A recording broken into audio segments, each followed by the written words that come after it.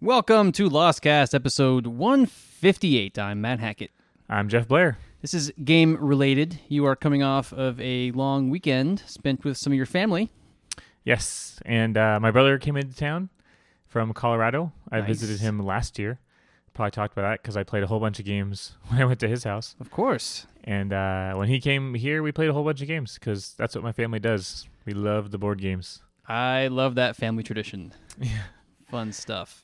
So it's cool. He was in town for several days, and we went outside too. We went to some areas of San Diego, like Cabrillo National Monument, Balboa Park. Really cool places. What is this outside? I know, right? What is that? Is that a thing? I felt like just stepping into the sun, I was getting a sunburn. Yeah, you're like a vampire. You get curse you. Sizzling. It does feel like that sometimes. Which is Sometimes, man. a little worrisome. Yeah, we are cave-dwelling weirdos. But it's like super cold in Colorado right now. No. With, you know, Ooh, snow and crap probably. no good. So it was funny because, you know, when it's like like below 60 here, I'm like, oh God, it's freezing. Yeah. My brother's like walking around barefoot Yeah. at night in sub 60 degree weather. And I'm like, You don't know what cold is. basically, he would mock me every time I said it was cold. When it's cold, though, I do love to like just stay in and play some games for real. That's true. Love it. So some of our favorite games are like Ticket to Ride, which is a kind of train placing board game. Yep. We played some of Lords of Waterdeep, which is a really interesting kind of a resource management D&D based game. Well, it's based in the D&D world. It's not really like D&D though. We got that Exploding Kittens game that was nice. on Kickstarter. Yep. It's actually kind of funny. That game is really simplistic. It kind of like it is, you know, sort of related to game devery here. It's interesting what they've done with that game because it's such a simple game. It's kind of like Old Maid, I think, if you've ever played Old Maid. It's a really old card game, and like I think you don't want to get stuck with the Old Maid, which is kind of like you don't want to get stuck with the Exploding Kittens, and there's like a few different ways that you can like skip your turn or force someone else to take a kitten. But other than that, like the game kind of completely rests on the shoulders of the Oatmeal artwork and thematics. Which that worked really well. Yeah, it was That like Kickstarter huge. did gangbusters. It did, and it's just it kind of makes me like discouraged sometimes, you know, because mechanically that game is just nothing, right? Yeah. But without the oatmeal involved, it wouldn't have been nearly as interesting. Do you find pretty much everything discouraging? Yes, I do. I do sometimes. I think it's your frame of mind at the time. You know, if you're feeling down, you're like, oh man, someone else had a huge success and I haven't, and I suck. And other times you're like, look, someone else had a huge success. I can do it too. Right. Right. I mean, it kind of does go both ways. And like, honestly, nothing against them. I'm not discouraged that they had a great success. Yeah. I'm just discouraged because so many signals keep reinforcing the idea that like nothing really works a lot. You know, like just the perfect storm of things can, you know, obviously like they had an ace in the hole with, you know, the Oatmeal fan base already. Like, and I guess like you could just boil that down to like if you have a fan base already, like you can convert them to other products pretty easily. Yeah. Like cross promotion is a huge thing. Obviously among like social game, like Zynga is very notable for doing like moving their audience from one game to another. Yeah. Blizzard, like we've talked about, has been doing an extremely good job of moving their audience around between the Diablo franchise, Heroes of the Storm, StarCraft, and like Warcraft, and making all those things kind of feed off of each other. Yeah, you see this with celebrities. Anytime they reach a certain level, they're going to write a book. You know, Yes, like true. Amy Poehler and Tina Fey, and like, why wouldn't they, right? Because like, well, I mean, you don't have to write a book. You're obviously doing very well with movies or TV or whatever it is that you do, right? But if you write a book, it'll make you millions of dollars. So why don't you write a book? So it's like that cross promo kind of thing, right? Or why don't you have a perfume or whatever? Hey, yeah, exactly. Like, Or you know, your own makeup line or yes, whatever. yeah, that kind of a thing. So with the Oatmeal, you know, it's that's a giant success, and it's just comics, so it's like an obvious, you know, just cross promo thing. Let's make a game too. Right. Anyways, it's a pretty fun game, but it's relatively shallow, I think, in terms of mechanics. But I mean, then again, it serves its purpose, right? It's a pretty fun game for just sitting around playing with your friends or family. I kind of like shallow, especially when, like, I feel bad sometimes if I'll be, hey, buddies, let's play Pandemic. You know, it's it's going to take me 15 minutes to explain how to play it, that kind of a thing. And you can tell some people sometimes are just kind of lost and like, you've got this barrier to get over. You do. You really do. Like first you have to sell them on it. Like, does it sound fun at all? Then you have to explain the rules. And these days, like I've talked about this before, I don't have a lot of patience for crazy amount of systems, a ton of mechanics. I really want things to be relatively simple, at least at first. They can ramp it up later. Like, I'm okay with that. Yeah, I mean, I guess that it's hard for me because it depends on the context, right? If I'm playing with a big group of people that don't know how to play complicated board games, I would much rather play something like Exploding Kittens. Yeah. Or, I don't know, Cards Against Humanity or something. Yes, very simple. But if I had my preference, my ideal scenario would be like playing an hours-long, super complicated board game with a few other people that were really into it. That's fun. Yeah, I like that too. What was that, Descent? Yeah, like Descent. That's really fun. I like that a lot. Anyways. So you guys played, was it Lord of War? Yes, so this is a card game that I backed on Kickstarter, and it was actually brought to our attention by David Waller, one of our Lostcast listeners and forum goers. He posted on the forum a while back, and I backed it on Kickstarter, and then I actually got it not too recently. It was actually several months ago that it actually came, but it's not the kind of game that Melissa likes. And so I didn't really have anybody to play with. I meant to play it with you when you were down here a couple weeks ago in San Diego. Right. But things. We never have time for anything. No, it feels like it's too many fires to put out all the time. Well, I think we were lost casting that day.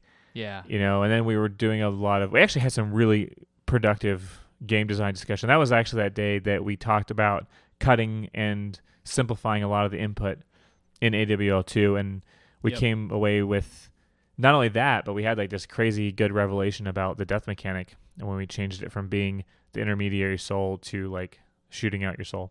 Yeah, it solved a bunch of problems. Man, I remember we went from, this game is lousy and how have we done this again where we built the wrong thing and blah, blah, blah. And then we made like a, pretty subtle but impactful tweak, and all of a sudden everything was roses again.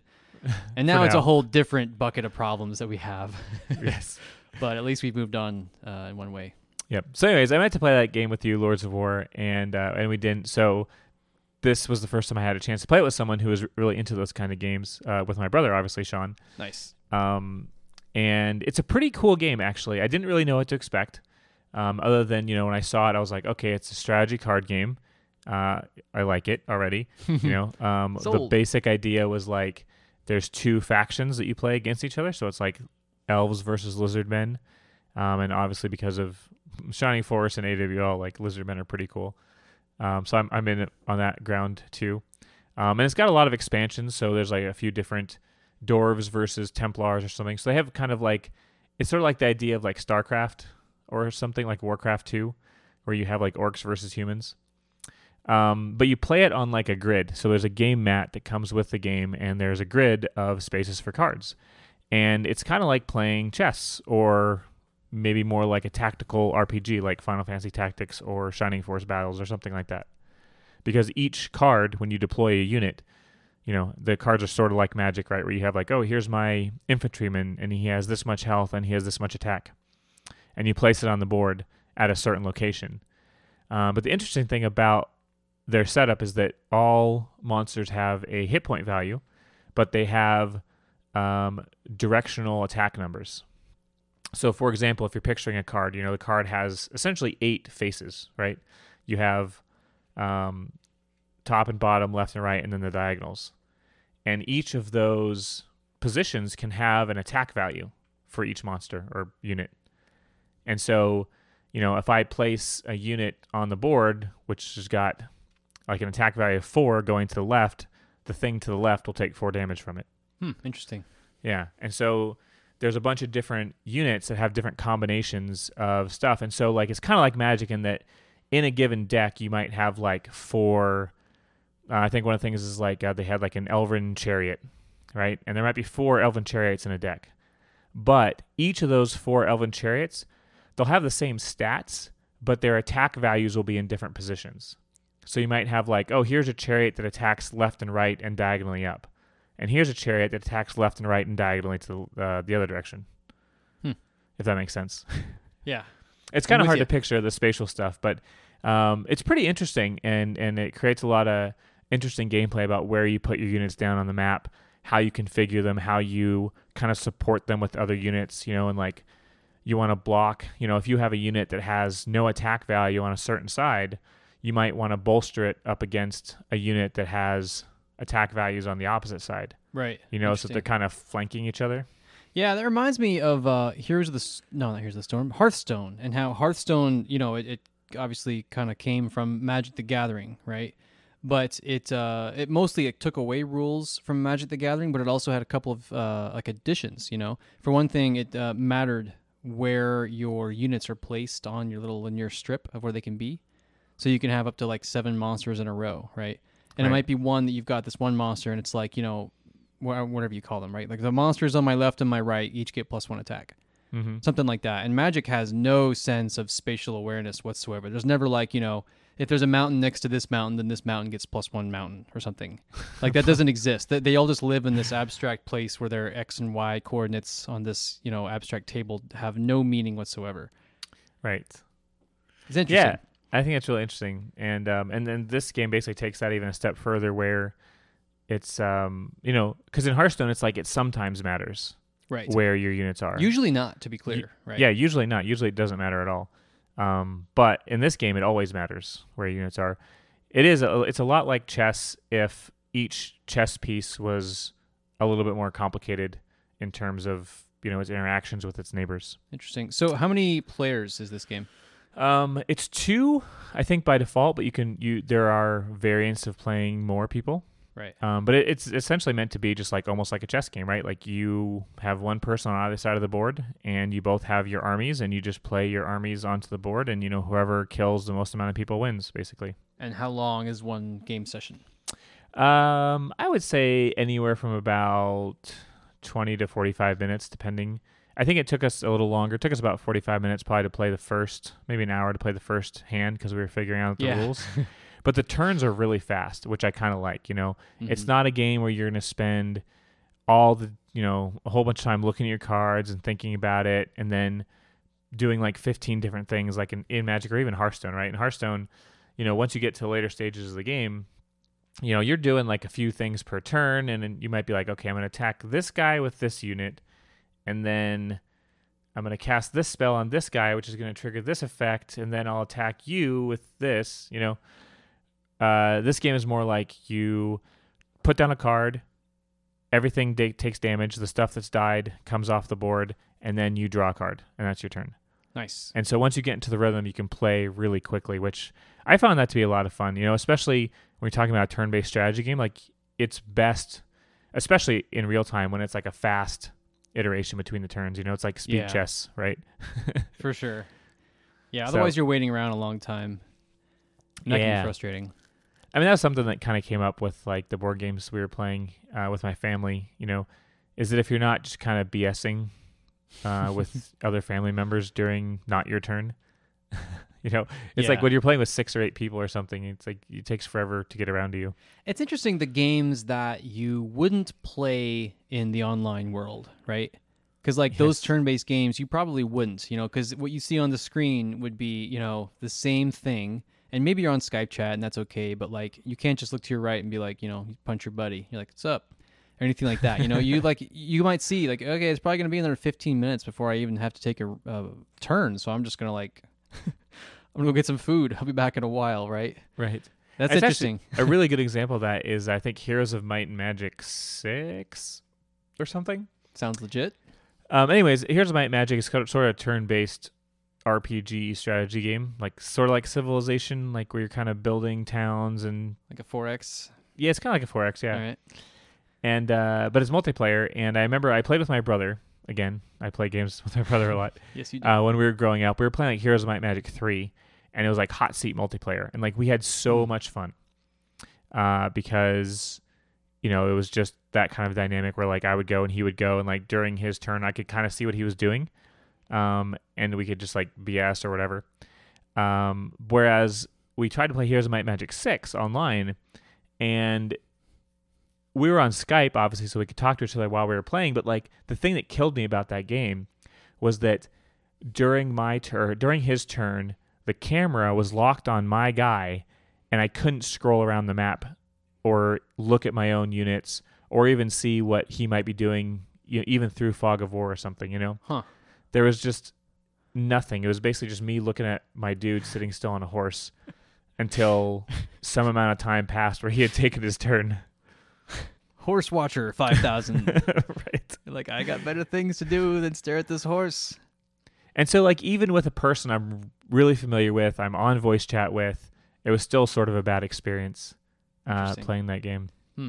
That's kind of a big deal because I've spent a lot of time dead in Heroes of the Storm, and you can just stare at where you died, which is where it defaults to, and that's usually not that interesting. Sometimes it is, but you really want to be looking around the map, right? You want to see where your opponents are, you want to see where your teammates are. You can maybe ping the map and give advice on various things based on information that you might only have because you're the one looking around the map and not actually playing. And what I found the other day is that, like, even if there's nothing relevant to the game match you want to look at, that game is littered with cool stuff. Like in that pirate level, there's just like a really full featured pirate boat, and around the edges of the screen there's like water and like sea creatures and stuff. And like I spent so long just looking at the 3D fluff and being like, wow, that's really cool. I came back to life. I'm just sitting there and I'm like, oh hey, I should be playing the game. I got lost in just like the scenery. That actually happens to me quite a bit, but for like watching team battles, like I'll die and then I'll be watching my team and they're like, going back and forth on an objective, trying to kill stuff. And I'm like, okay, oh, that guy's almost dead. I hope they kill him. Like, oh, that guy's going to right away. I'm like pinging like retreat, retreat, retreat. Yeah. And then, I'm like, oh, I've been alive. I have no idea how long I've been alive for. I should get my ass over there and help. Yeah. Like you should help your team, you jerk. Yeah. It's fun. That's funny. It's weird. It's because, like, isn't there an overlay? Maybe that's what it was. I think I turned down some of my graphical settings so that I could see, or to make it not lag out sometimes. Right. And maybe I took away that like full screen effect where it's very different between dead and alive. I'm just kind of wondering like why I don't notice that transition. Well, what I've noticed, especially with that game, I mean, you get this with a lot of games and like game development and lots of things, right? But you get tunnel vision, right? And even with like the overlay doesn't cover the whole screen really. It kind of is around the edges, it'll be like a spooky like spooky border. Yes. Yeah, and when you're looking at the center of the screen and you might be intensely like, oh man, like, oh, the health bar's getting low, but then the shield kicked, oh he's running away, like you're really zeroed in there and you got blinders on to the rest of the world, right? And the spooky border goes away and is like, no more spooky, you're alive now. And you're like, huh? You're lost. You had on your zoom vision. And especially if there was all kinds of spell effects like going off, AoE ground things and stuff characters flying all over the screen. Yeah. You don't notice that transition very easily. Yeah. I do that a lot in video games, and especially HOTS, but like where I will be focusing on one thing and I forget about something else. And we do it with game design, like with AWL2. We were just talking about this before the podcast. We focus too much on the micro and we forget about the macro. Yeah, I think it's because at a certain point it becomes easier to iterate on the macro, whereas developing more macro features is a bigger chore. But it's like a trap, it's like there's so many little traps to get into with game design there is. Where, like just getting started, there's traps you can fall into. And then there are just even more insidious traps where you're making progress, but you're not making progress on the right stuff. Yeah. And it feels like you're making good progress, but maybe you're not. Yeah. That stuff is so hard to detect sometimes. It is. That analogy we've used before where you're climbing a mountain and it feels like forever and then you get to the top and you're really happy, but then the mist parts and you see that there's a ton more mountain. Yes. So somebody made a comic. It was actually a Lostcast listener that tweeted this. I think it was Rachel. And it was just perfect, really. Like I'll put a link to this comic, but it had the same kind of a thing. It shows this little person crawling up this little hill, and then it zooms out, and it's like you're at the bottom of a gigantic mountain. So I'll put a link to that. It makes me think about that sometimes, because really, like that's the same kind of a thing. You're focused so much on the task at hand that you sometimes lose track of the bigger picture, right? Right. That was a big thing in World of Warcraft. It's like that game was almost designed for tunnel vision because they had this really complicated combat sequence, right? Yeah. where you want to be doing the optimal DPS and you have this rotation of spells that you want to cast. And like sometimes those rotations are really complicated. Right. So your incentive is to kind of just be focused on maintaining this absolutely efficient damage rotation. But then every like 2 minutes or like every 30 seconds on some timer, the boss would do something that you'd have to move for. And so many people would just be so into their damage routine that they would just stand in, the insta-kill mechanic. Right. And yeah, it's like tunnel vision was such a problem. Yeah. It's like that game was almost made to be tunneled. Yes. Yeah. So it sounds like you liked Lord of War. Lords of War, yeah, I Lords did. of War. I liked it a lot. It was a good recommendation, and I really want to play more of it because my brother kicked my butt twice. So I'm 0-2 with that game right now. Man, yes, it's so embarrassing for you. And the characters are pretty interesting. I really like. So not only do you have like regular units, but each deck has some commanders. They're called, and a general. And so the lizard men have like this, crazy lizard man with like a bunch of swords, and then they have a different hero type that's got like he's like a ranged poison shooter or something. Yeah, it's pretty fun. I don't know. It hits me in a lot of the right ways. Nice. I think you would like it, honestly. It sounds like I would. I bet Koopa would like it too, he said. I don't like barking dogs. That's what I don't like. Come here. Oh, here's something else we played, actually. Red Dragon Inn 3. Oh, is there a 3? We have There's 1 and 2. There's a 4. There's a 3 and a 4 and a whole bunch of standalone expansions you can get. Wow. So there's a lot of stuff going on in that game. But I'm behind, apparently. I don't know if I think I might have played 2, but 3 is pretty interesting because they added a whole bunch of extra mechanics to the people. And so like instead of the game kind of was like it's like a faux drinking game, right? Where you're in a tavern and like someone plays a dwarf and someone plays the paladin and someone plays the warrior or whatever. Yeah. And you're all trying to get each other drunk, and then the last person standing wins basically. Yeah. But the characters, they have a few different cards that the other ones don't have, but by and large they all kind of play very similarly, right? Right. What this expansion did is it made it so each character has a very unique mechanic. So like this one character I was playing has a like gizmo, and like he can put these gizmos out, and the gizmos are like these little devices that just stay on the game area, and like each turn they do something beneficial for you or detrimental to an opponent. And then there was another one who was a paladin type, and she had this piety meter, and the piety meter would go up and down based on certain events, and then you could spend piety to do different things and stuff like that. Anyways, I thought that was a pretty interesting mechanic too. Very cool. I'll have to check that out.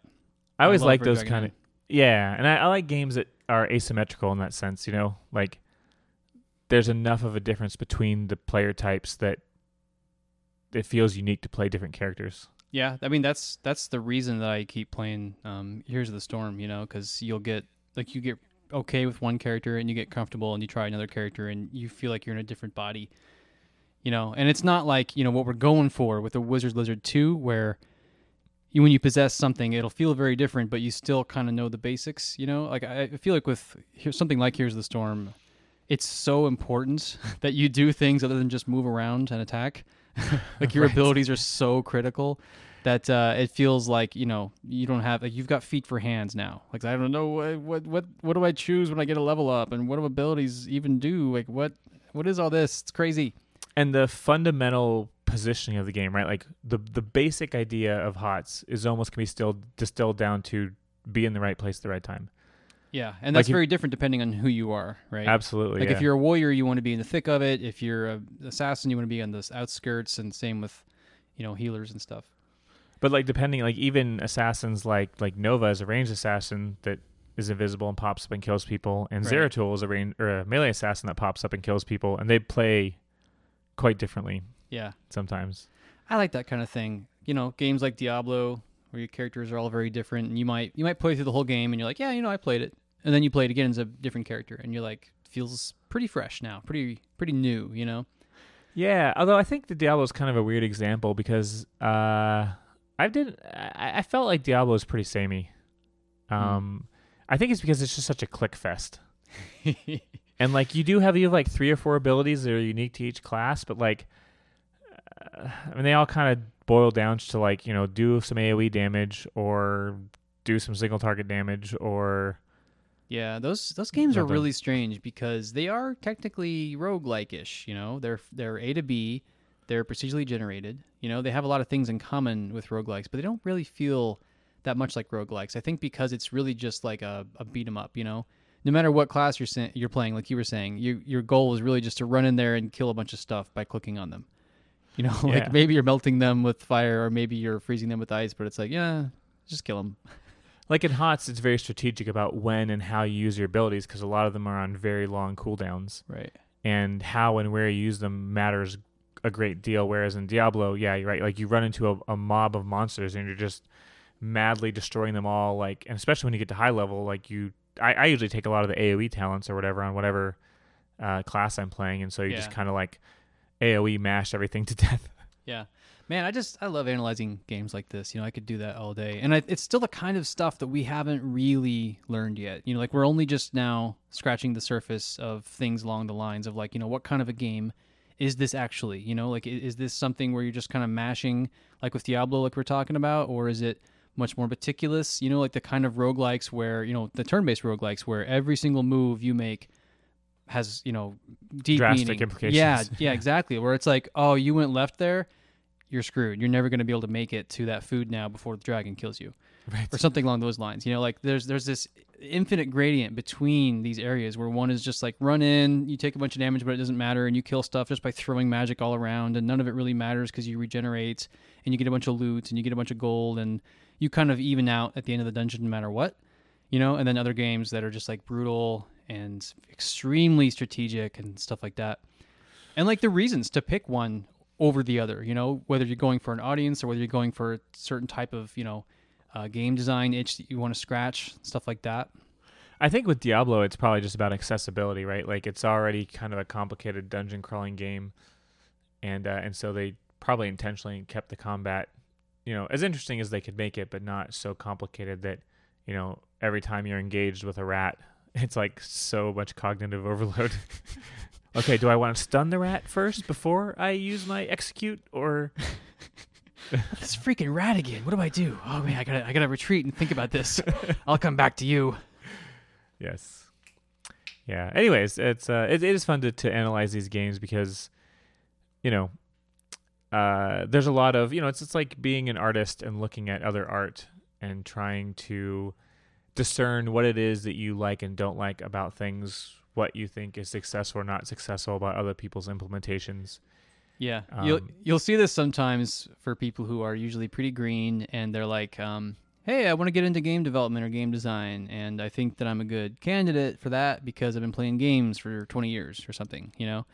But like, you know, I liked your art example. You know, you look at a bunch of art, and maybe you absorb some takeaways from it or not, you know. But I think like what a lot of artists would tell you is that you're really not going to learn anything just by looking. You would have to do studies, you know, like you do it yourself, right? You Right. figure out what the processes are. You repeat those. You know, you examine. You try to reproduce. You try to put your own twist on it. You draw it from a different angle. You just like all these different things you can do of doing, right? Like not just studying and looking, right? right. And like I feel like that kind of a thing is not done nearly enough with game design, you know, and for game developers, because really the way to do it is we make a game a lot like Diablo, you know, and we see what it is that we liked about it, didn't like about it, and then we go back and we make, you know, a true rogue, like the original rogue, right?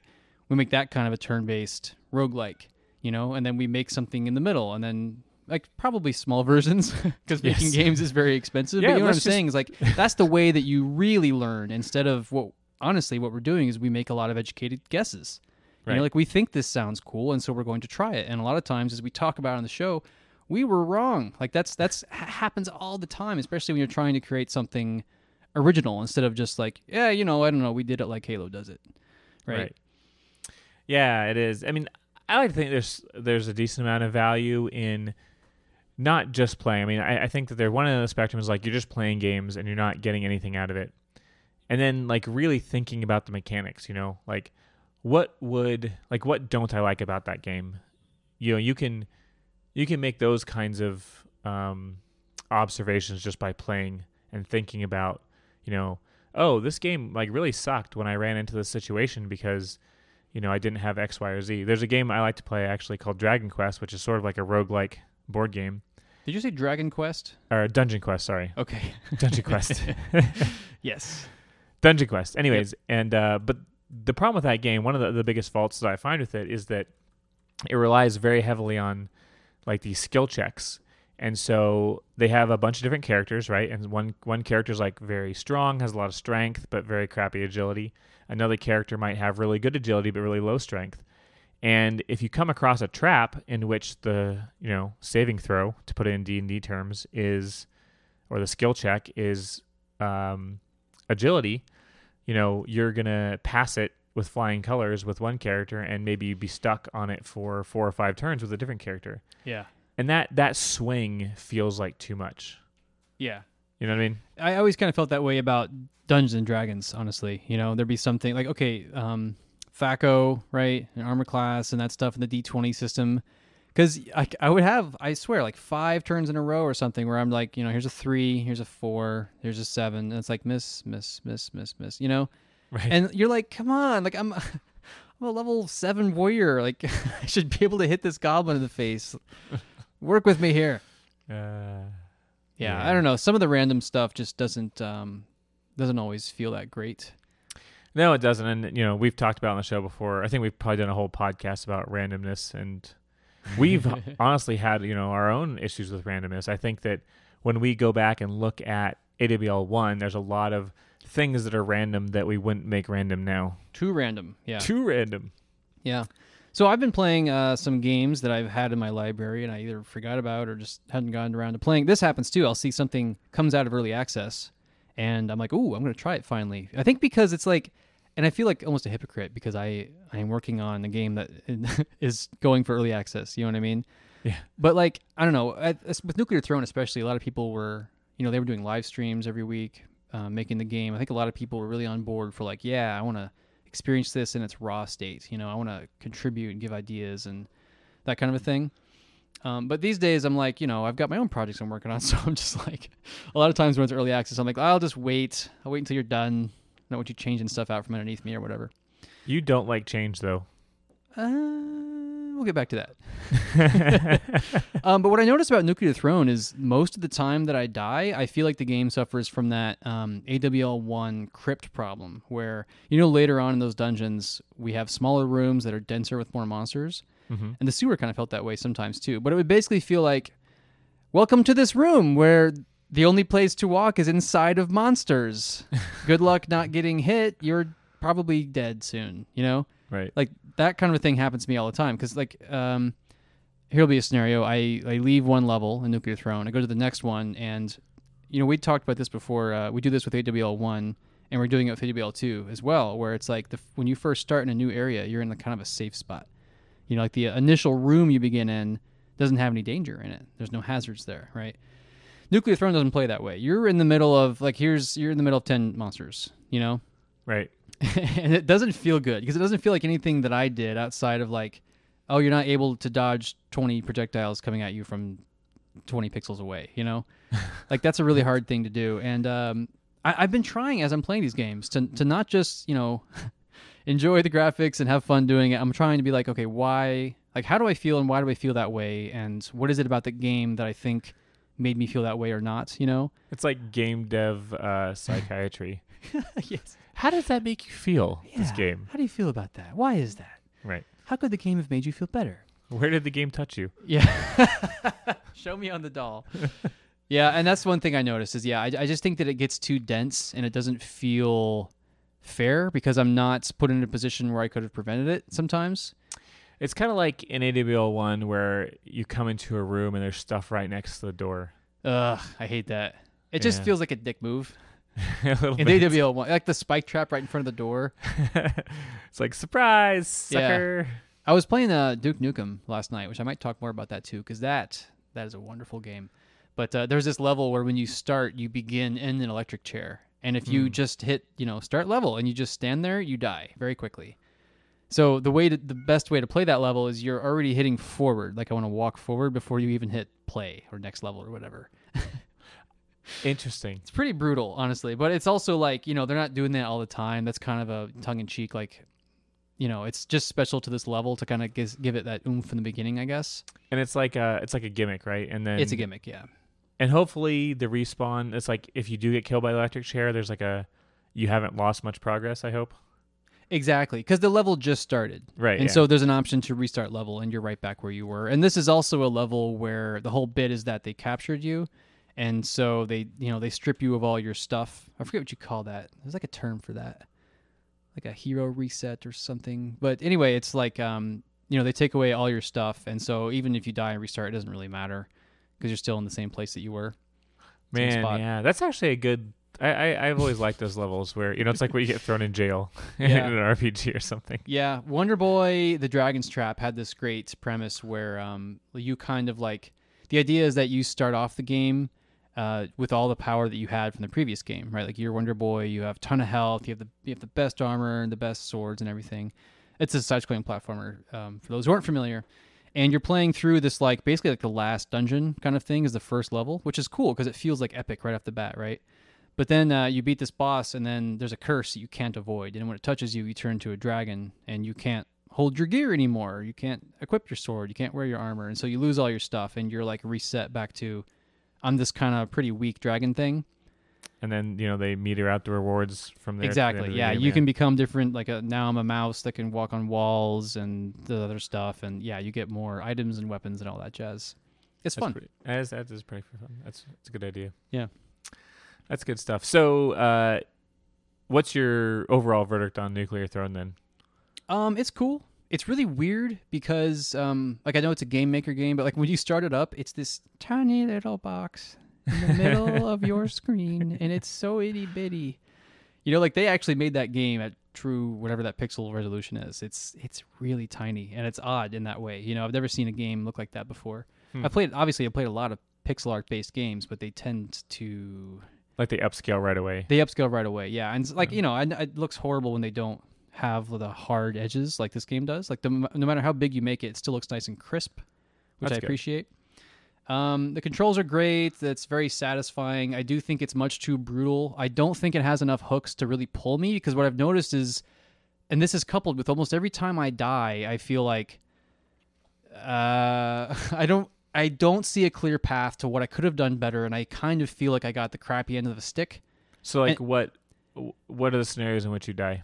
Well, usually it's just because it's very seldom am I playing a level and I've got my bearings and I'm like, okay, I've cleared out a little corner and I can walk around and I'm watching my ammo and I'm being careful not to get hit. Oh, that's another thing. A lot of times I get hit by I couldn't even tell you what. The game has a real problem, in my opinion, with this is a game object or this is a background item or this is a hazard and this is something harmless. And that's one thing that we're trying to do really well in AWL2 is like it's a very clear, this is just some crap you don't have to worry about. This is background, like firm, like those like the solid hard edges around entities, like that's intentional. Oh, small tangent. Here we go. Number 1. I'm gonna hop back and then hop forward or something. Yes. So when I was talking to my brother, he was with his girlfriend, and his girlfriend plays League of Legends a lot. Interesting. And she's also played HOTS, and we've all played HOTS together. Oh, nice. And it was interesting because I was like asking her, because I like HOTS a lot, and I haven't really played a lot of League of Legends, but I always got the sense from her that she thought League of Legends was better. And a lot of it could just be inertia, like she's played it forever or whatever. Sure. But I was asking her about it, and one of the things that she mentioned to me that I thought was pretty interesting was that she felt like there was way too much going on in HOTS. Like there's too much fluff, there's too much background stuff, like little birds flying around, and it was hard for her to separate what was happening in the game world to what was like, what was important. Right. And because you mentioned that we're trying that, it made me think like, what is it like? I don't seem to have that problem with HOTS specifically. Have you? You've seen League of Legends, right? I have. I've played League of Legends on a handful of occasions, but I can't. Like, I'm having a hard time in my mind's eye remembering. Is it that much more minimalistic than HOTS? What I remember about how the game looks is that it looked a little more 2D and it wasn't so like refined and polished. And more specifically, I do think that there were like these solid borders around the characters. I'm just imagining this. Apparently, I'm looking at screenshots now. I thought it was almost like it had like a cell shaded look to it. Huh. But there's something about that very distinct border around game objects that I almost can't live without it in some types of games, you know. Yeah. I do agree that HOTS is very. I mean, that might be part of the reason that we get that tunnel vision and we're just so zoomed into something, you know, is because there's a million things flying around the screen, and you're looking at the one or two things that you actually understand at that moment, and then you have to back out and be like, what am I missing here? Some birds are flying. That's nothing. There's this boat over here that's rocking. That's nothing. Oh, I'm alive. The spooky border went away. Like, oh man, like you have to. There is. I wouldn't be surprised if some people just thought there was like just information overload, too much going on the screen at one time. Yeah. It is pretty interesting. And that's like just, you know, another whole game dev discussion about like not only the fluff in the world, but then the UI on top of it. Right. Yeah. Oh man. So yeah, Nuclear Throne. This is another point I wanted to make about it. Is I had noticed that my cognitive overhead is pretty much maxed out at all times, and what that means for me, the implications it has on how the game design appeals to me, is that like some characters apparently have this like off-key ability. I think you right-click, like for example, the fish character can roll or something like that, and some other characters have some other abilities. Like I think the plant can shoot some kind of stunning vines or something. I never touch it. I'm so worried about, first of all, my position. Where I am in the game world is very important. I'm always worried that something's going to hit me, because I'm like, I don't know what is that thing? Is that harmless? Like I always have that, because something inevitably, every game I play, something hits me that I didn't get. And then I'm worried about that, my positioning. I'm worried about my health. I'm worried about my ammo. I don't even understand what all the numbers on the screen means. So I'm kind of just like, what's going on, you know? And then it's really hard for me still. I've played for like a couple hours, I guess, but it's still hard for me to be 100% on like what weapons I have, what weapon I have switched to, like I have at that moment. You know, if I remember I have a rocket launcher and a shotgun, I might not remember which one I have equipped at that moment. That kind of a thing. And that can make a big difference. Like if you shoot yourself against a wall, you're dead. And some weapons like bounce off walls and come back and kill you. So like that makes a huge difference, right? And so do they not display that in the UI I think it's at on all, your character. You can look at your character and just be like, I can see that I have this gun. But like, oh, I see. They rotate the sprites, and the gun graphics are already so tiny. I can look at probably 50 different guns, and I can maybe only pick out 3 of them. You know what I mean? They all look crazy and tiny and weird and look very mangled. I like that they do that. It's a nice polish effect, but I don't think it's very effective at that low resolution. For communicating which weapon right, you're and that carrying. information might also be in the UI, but that's again, it's just too much. And I found that like because of all the stuff going on, I have no interest in worrying about like a side ability, a sub ability. So I usually go for the characters that either don't have that or I just don't care. Sounds like totems in AWL1. It does, doesn't it? You're like, I'm moving and I'm shooting, and that's it. Yeah. We're done here. I do like that the macro is very simple, but I think that, like I was saying earlier, I think the macro suffers a little bit in that it doesn't really pull me in. I'm sure some people are just like, they love the micro so much, they don't even care. They die and they had a blast and they want to go right back in, and the game just holds them all the way to the end, and they went through all the levels and all the content, and maybe they even beat it with every character. Like, I see how the content is good, and that kind of makes the macro work for you, you know? Like, you want to work through this game just because you haven't seen the 3rd level yet, or you want to work through this game just because the last boss you heard is really cool and you want to see it. Like, I get that kind of a thing. But as far as like, do I want to play it today? Not really. And I don't know what's missing there. You know, I don't know. Don't they have a daily run? Yeah, I guess. But like, ever since the days like when Spelunky first launched that, and I was like, yeah, I'm okay at Spelunky. I got all the achievements. I'm not so bad. No, I'm no good at that. I'm never, ever, ever going to be able to so much as compete with those types of runs. I have zero interest in that. I think that's a really interesting point about the daily runs, because when we look at a lot of contemporary roguelites, you know, a lot of them have these daily run type challenges, like, you know, Spelunky has it, Isaac has it, Nuclear Throne has it. And they're pretty interesting, but I do kind of wonder, like, how many people actively play it every day, you know? Like, what's the retention rate on that? Because I do kind of feel the same way that you do in a lot of instances where I'm like, what's the point of me really trying on a daily run unless you're going to be competitive? But in order to be competitive, I'd have to be playing the game way more than I play it now. It's like it doesn't really work for the casual player. It doesn't. That's very interesting. I mean, I don't have answers for these things. I'm just kind of like just examining. Yeah, I'm examining absolutely. my feelings and like I wonder why. And like why do some games pull me, others don't? Why do some people really turned on by a game and others aren't? I have no idea. And then sometimes I don't even think that they know. They themselves know. Like I don't know what it is. I just love it. That kind of a thing. One thing I liked about Xbox Live, if I recall, is that when you were looking at leaderboards, it would almost always default to the leaderboard that was filtered to your friends. And so whenever you got a high score in a game or a level within a game or whatever, it would generally show you relative to your friends, which I thought was a much better default than like you're 17,000 out of 50,000 people that have played this game, and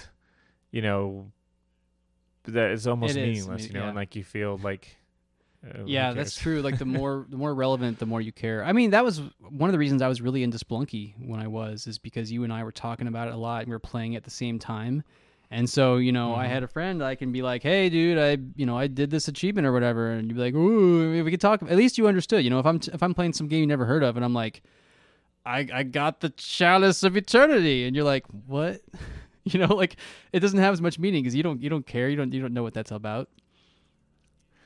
Yeah, there's something else that I, this is sort of a weird tangent, but number 2, if you think about like the buzzwords for Silicon Valley in the past couple decades or whatever, a lot of it kind of boils down to that holy trinity of mobile, social, local. With I think local being the newer of the three. But it makes a lot of sense, right? Like the reason that local is so important is because it's like, how is this product relevant to someone locally, because when you get to the scale like we're at with people like, hundreds of thousands of people playing a game, like what does it matter? Like what is the value in leaderboard aside from the top 100 that's a global leaderboard? It's almost not valuable to any other people. Interesting. Yeah. I wonder if we could do something like that if we had a daily run type feature, but we could kind of just by default, or really just not even by default, just the only way it works is that it shows you relative to your Steam friends. I would like to see a game where our scores are just compared to Lostcast listeners. I would play that game.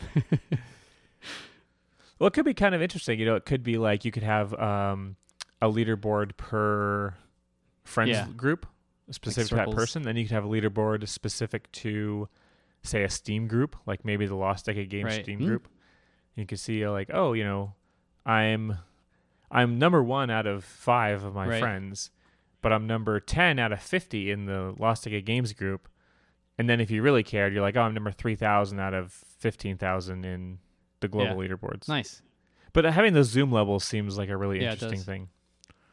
I wonder if those games do it or not. I should at least check it out since I'm kind of just, looking at these games to see where the market is at and just doing like competitive analysis kind of stuff, And I mean, to be clear, these are all like, I should be looking at probably smaller games because like Nuclear Throne is obviously a hit game. It's made over $1 million so far and it's on track to do just gangbusters. Speaking of that, I'm also, I tried Darkest Dungeon, which also came out of early access. So I was excited to give that one a whirl. This game I thought was really interesting. The premise is awesome. It's, what kind of psychological effects would it have on your party if you kept sending them into these horrible dungeons, right? Horrible. That's such a cool premise.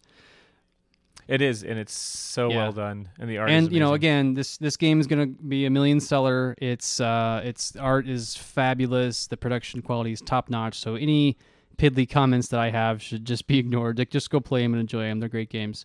But here become my nitpicks. Here they come. You ready for them? Well, this will be interesting because I've actually played a little bit of Darkest Dungeon because I bought it quite a while ago when it was still in early access. So I'll be interested to contrast what you think about it. So what I thought was, first off, that it was really overwhelming with information, and I felt like just very UI heavy, and they had like, this is a real problem to me, is when there's like overlapping things that the game is trying to tell you at once. And there would be something where like, okay, the first time I got to the town, I guess, like after the first dungeon crawl, And like I got my party in the upper right, and they have these little speech bubbles. They're saying things, and then some UI appeared to cover up that. And at the same time, the narrator started talking to me. So to me, it's like, like just what? Whoa! It was like slow down. Like the game itself felt confused. You know what I mean? Which of these things that you're clamoring for my attention? Like which one is most deserving of my attention? And so it got none of them. I'm just staring at the screen, going like, "Whoa! Like what is the hell is all this crap?" You know, it's a turnoff. It is. Right. It's like it's too much. Like just one thing at a time. Just slow it down. Slow down. And it made me feel like I was losing stuff. Like I wasn't getting. Like okay, well that was probably important. I missed that. And I'm sitting here reading this paragraph of text, and I'm like, just okay. Okay, I get. Okay, all right. Blah blah blah. You know, it close. And then I have like all these different things to click on and explore, and most of them are locked, which that's kind of nice. But I would prefer more like just don't even show me at the moment because. Don't overwhelm me at first, you know? Because that's my big thing recently, I think, is that like I'm okay with complicated games. I'm okay with like, you know, complexity in general, but just not up front, you know? Right. So yeah, I was playing the game, and another big like just the UI I think was the only real problem with the game, because like I was in a dungeon and the game lets you know that your characters, when they die, they're dead for good, and I think it even told me at one point that you can flee or quit your quest or something. I couldn't to save my characters' lives. I could not figure out how to do that. And I went and Googled it. And somebody was like, there's a flag. Just click the flag on the screen to retreat. And I'm like, what? Like, I looked at every inch of that screen. And eventually I ended up finding something, but it was too late, basically, because I was in the middle of a battle. And there's this, like, what looks like a notification, like an achievement icon or something in the upper left, I guess, was this below that was this little white thing. I was like, maybe that's a flag? And I clicked on it, and it's like, you want to retreat? And I'm like, oh, God, yes. Retreat. No, you're all dead. And it didn't at all feel like my fault, because it was like multiple battles where I was like, I should really leave. I want to leave now because my characters are all going to die. But I couldn't figure out how to do it. There's just like, there's way too much on the screen. It's like any stuff like options, I have no idea. How do you use an item? I have no idea. I tried dragging icons onto the characters. I tried left-clicking, right-clicking, like all this various stuff. I just found it really confusing and overwhelming, and it hurt my enjoyment, I gotta say. I don't know how you'd solve it. I recognize it's a complicated game, and sometimes you really need a lot of user interface to support that. You know, I get that. I think it's unfortunate, but like, that's tough, man. I mean, maybe the games with really heavy UI like that just aren't for me. I'm not sure. And I think, you know, part of it is like, people will put up with an inferior UI if the rest of the game is so good. Yes. And I think that's kind of where Darkest Dungeon, you know, excels in that sense, is that the art is so good gorgeous. And the hook is so good that I think people just like, maybe they grit their teeth and bear it when it comes to like non-optimal UI. I mean, I bet too, they just, you know, the graphics and the premise are so like, yeah, they compel them, and they get past that initial hurdle that I probably just haven't crossed yet, where like, okay, I'm getting the hang of it. I understand, you know, where stuff is, how to find it, what to do. Because that's a big part of it, is, you know, I've only put a couple of hours into it, and so I haven't gotten into that flow yet. Everything's still pretty new. But right. I think just being non-intuitive off the bat, you're going to lose a lot of people in that regard. It is a very UI-heavy game, and that is, you know, something that, you know, we've recognized. Even the small amounts of UI that we've worked into our own games has sometimes felt way too complicated. Yeah. And that's just like probably not even a fraction of the kind of UI that goes into that. Yeah, that and most game. of our UI honestly is like pretty amateurish. We just shove it in there. And like, hey, it's a list. Like, I don't know. What do you want from me? It works. Like, we were inspired by Skyrim. Yeah, the minimalist approach. And like, you know, Darkest Dungeon's UI is gorgeous, and it looks pretty, and it's pretty well organized considering. I mean, I couldn't figure out how to use it, but aside from that, you know, it looks very well put together. I think it's kind of the game where you really have to be patient and just try things out and not get frustrated with it, because I remember when I first played that town area, it was pretty confusing too. And even to this, you know, I probably couldn't go back and just pick it up, because I remember, you know, there's all kinds of little things like, oh, if you want to rest one of your guys, there's like a couple different places you can rest them, right? There's like an abbey, and then also like a clinic And or something. a brothel. And a brothel, right? And like depending on the kind of person, like you have to like match the way that they want to relax to something, to their class, to the activity in order to maximize the amount of rest Yeah. they get.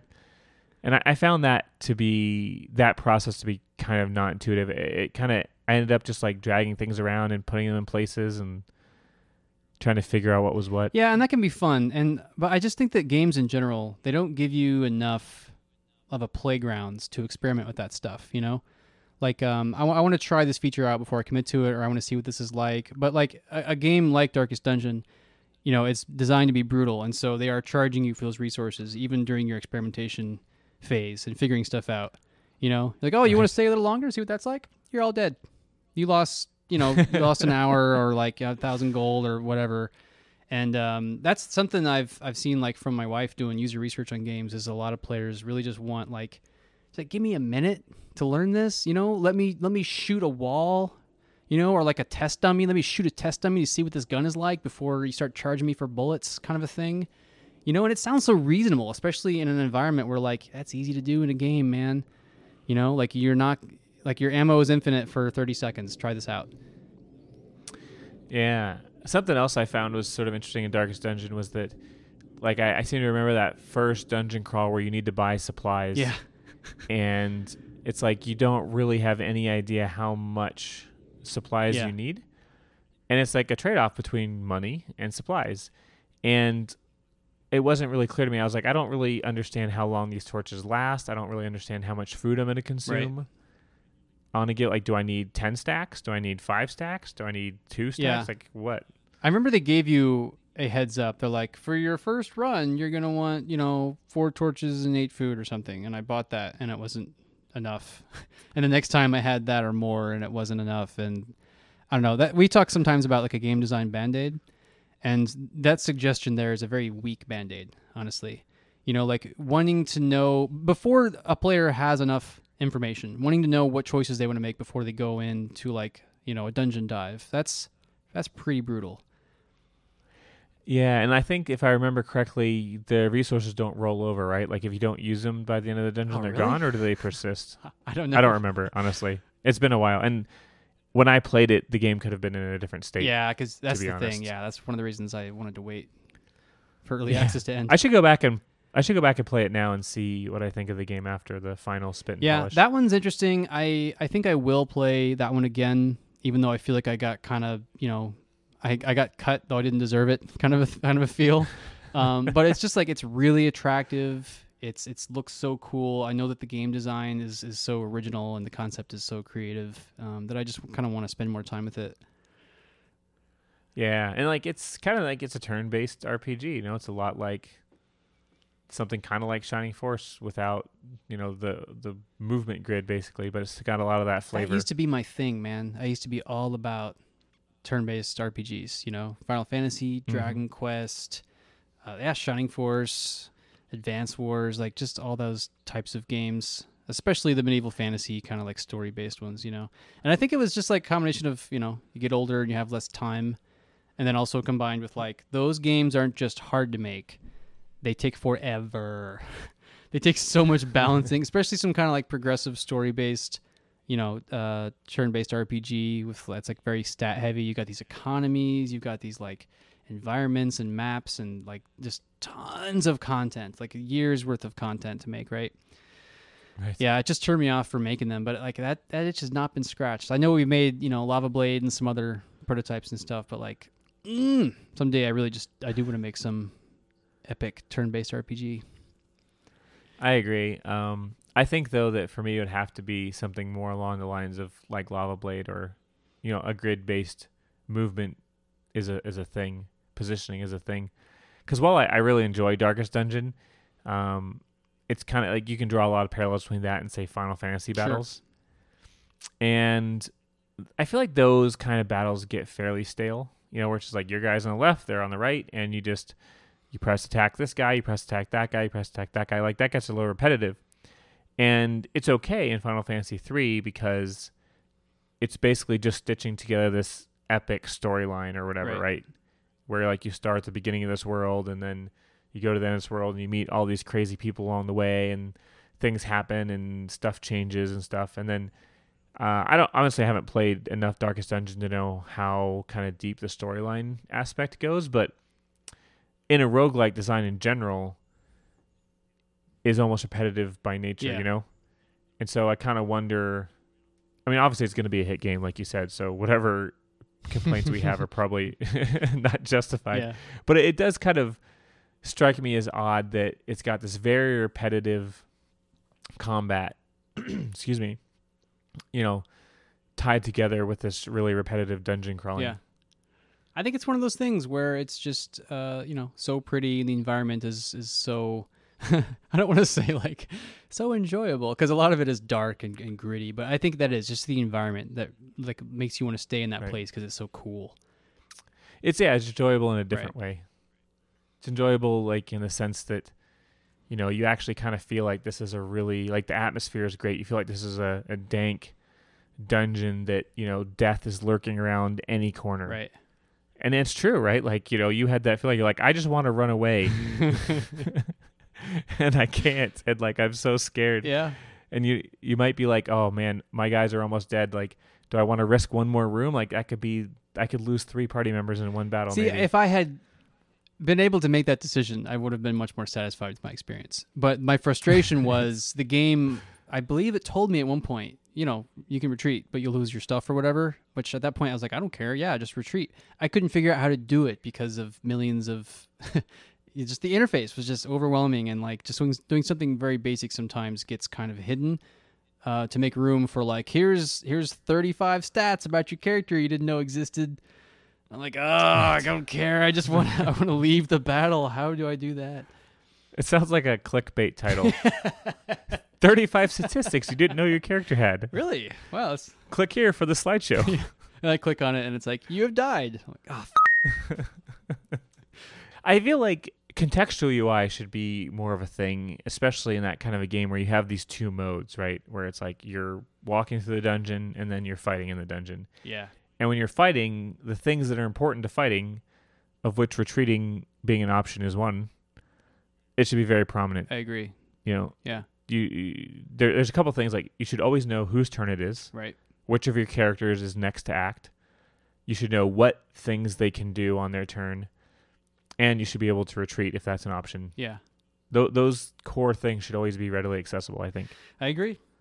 You should make a turn-based dungeon crawler. Great. Get to work.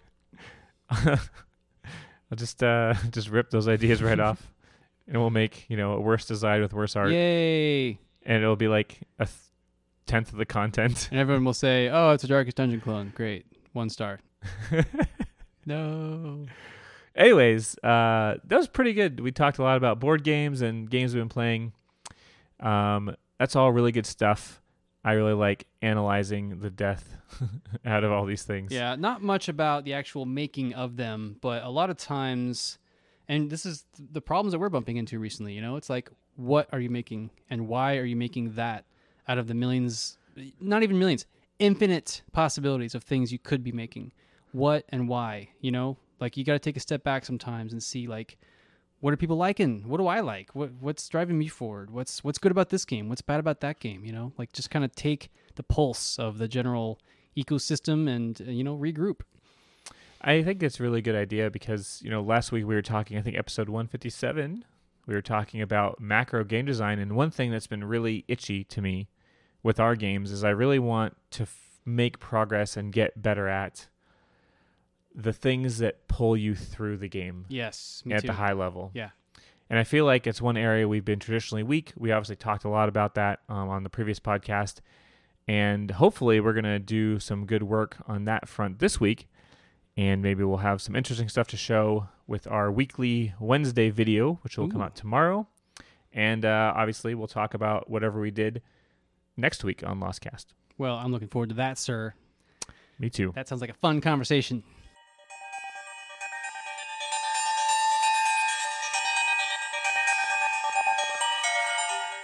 Well, thanks for listening. As always, join us on the forums at forum.lostagames.com. We are still working on our Patreon. We haven't fully launched it yet, but we really, really do appreciate the support that's been coming in so far.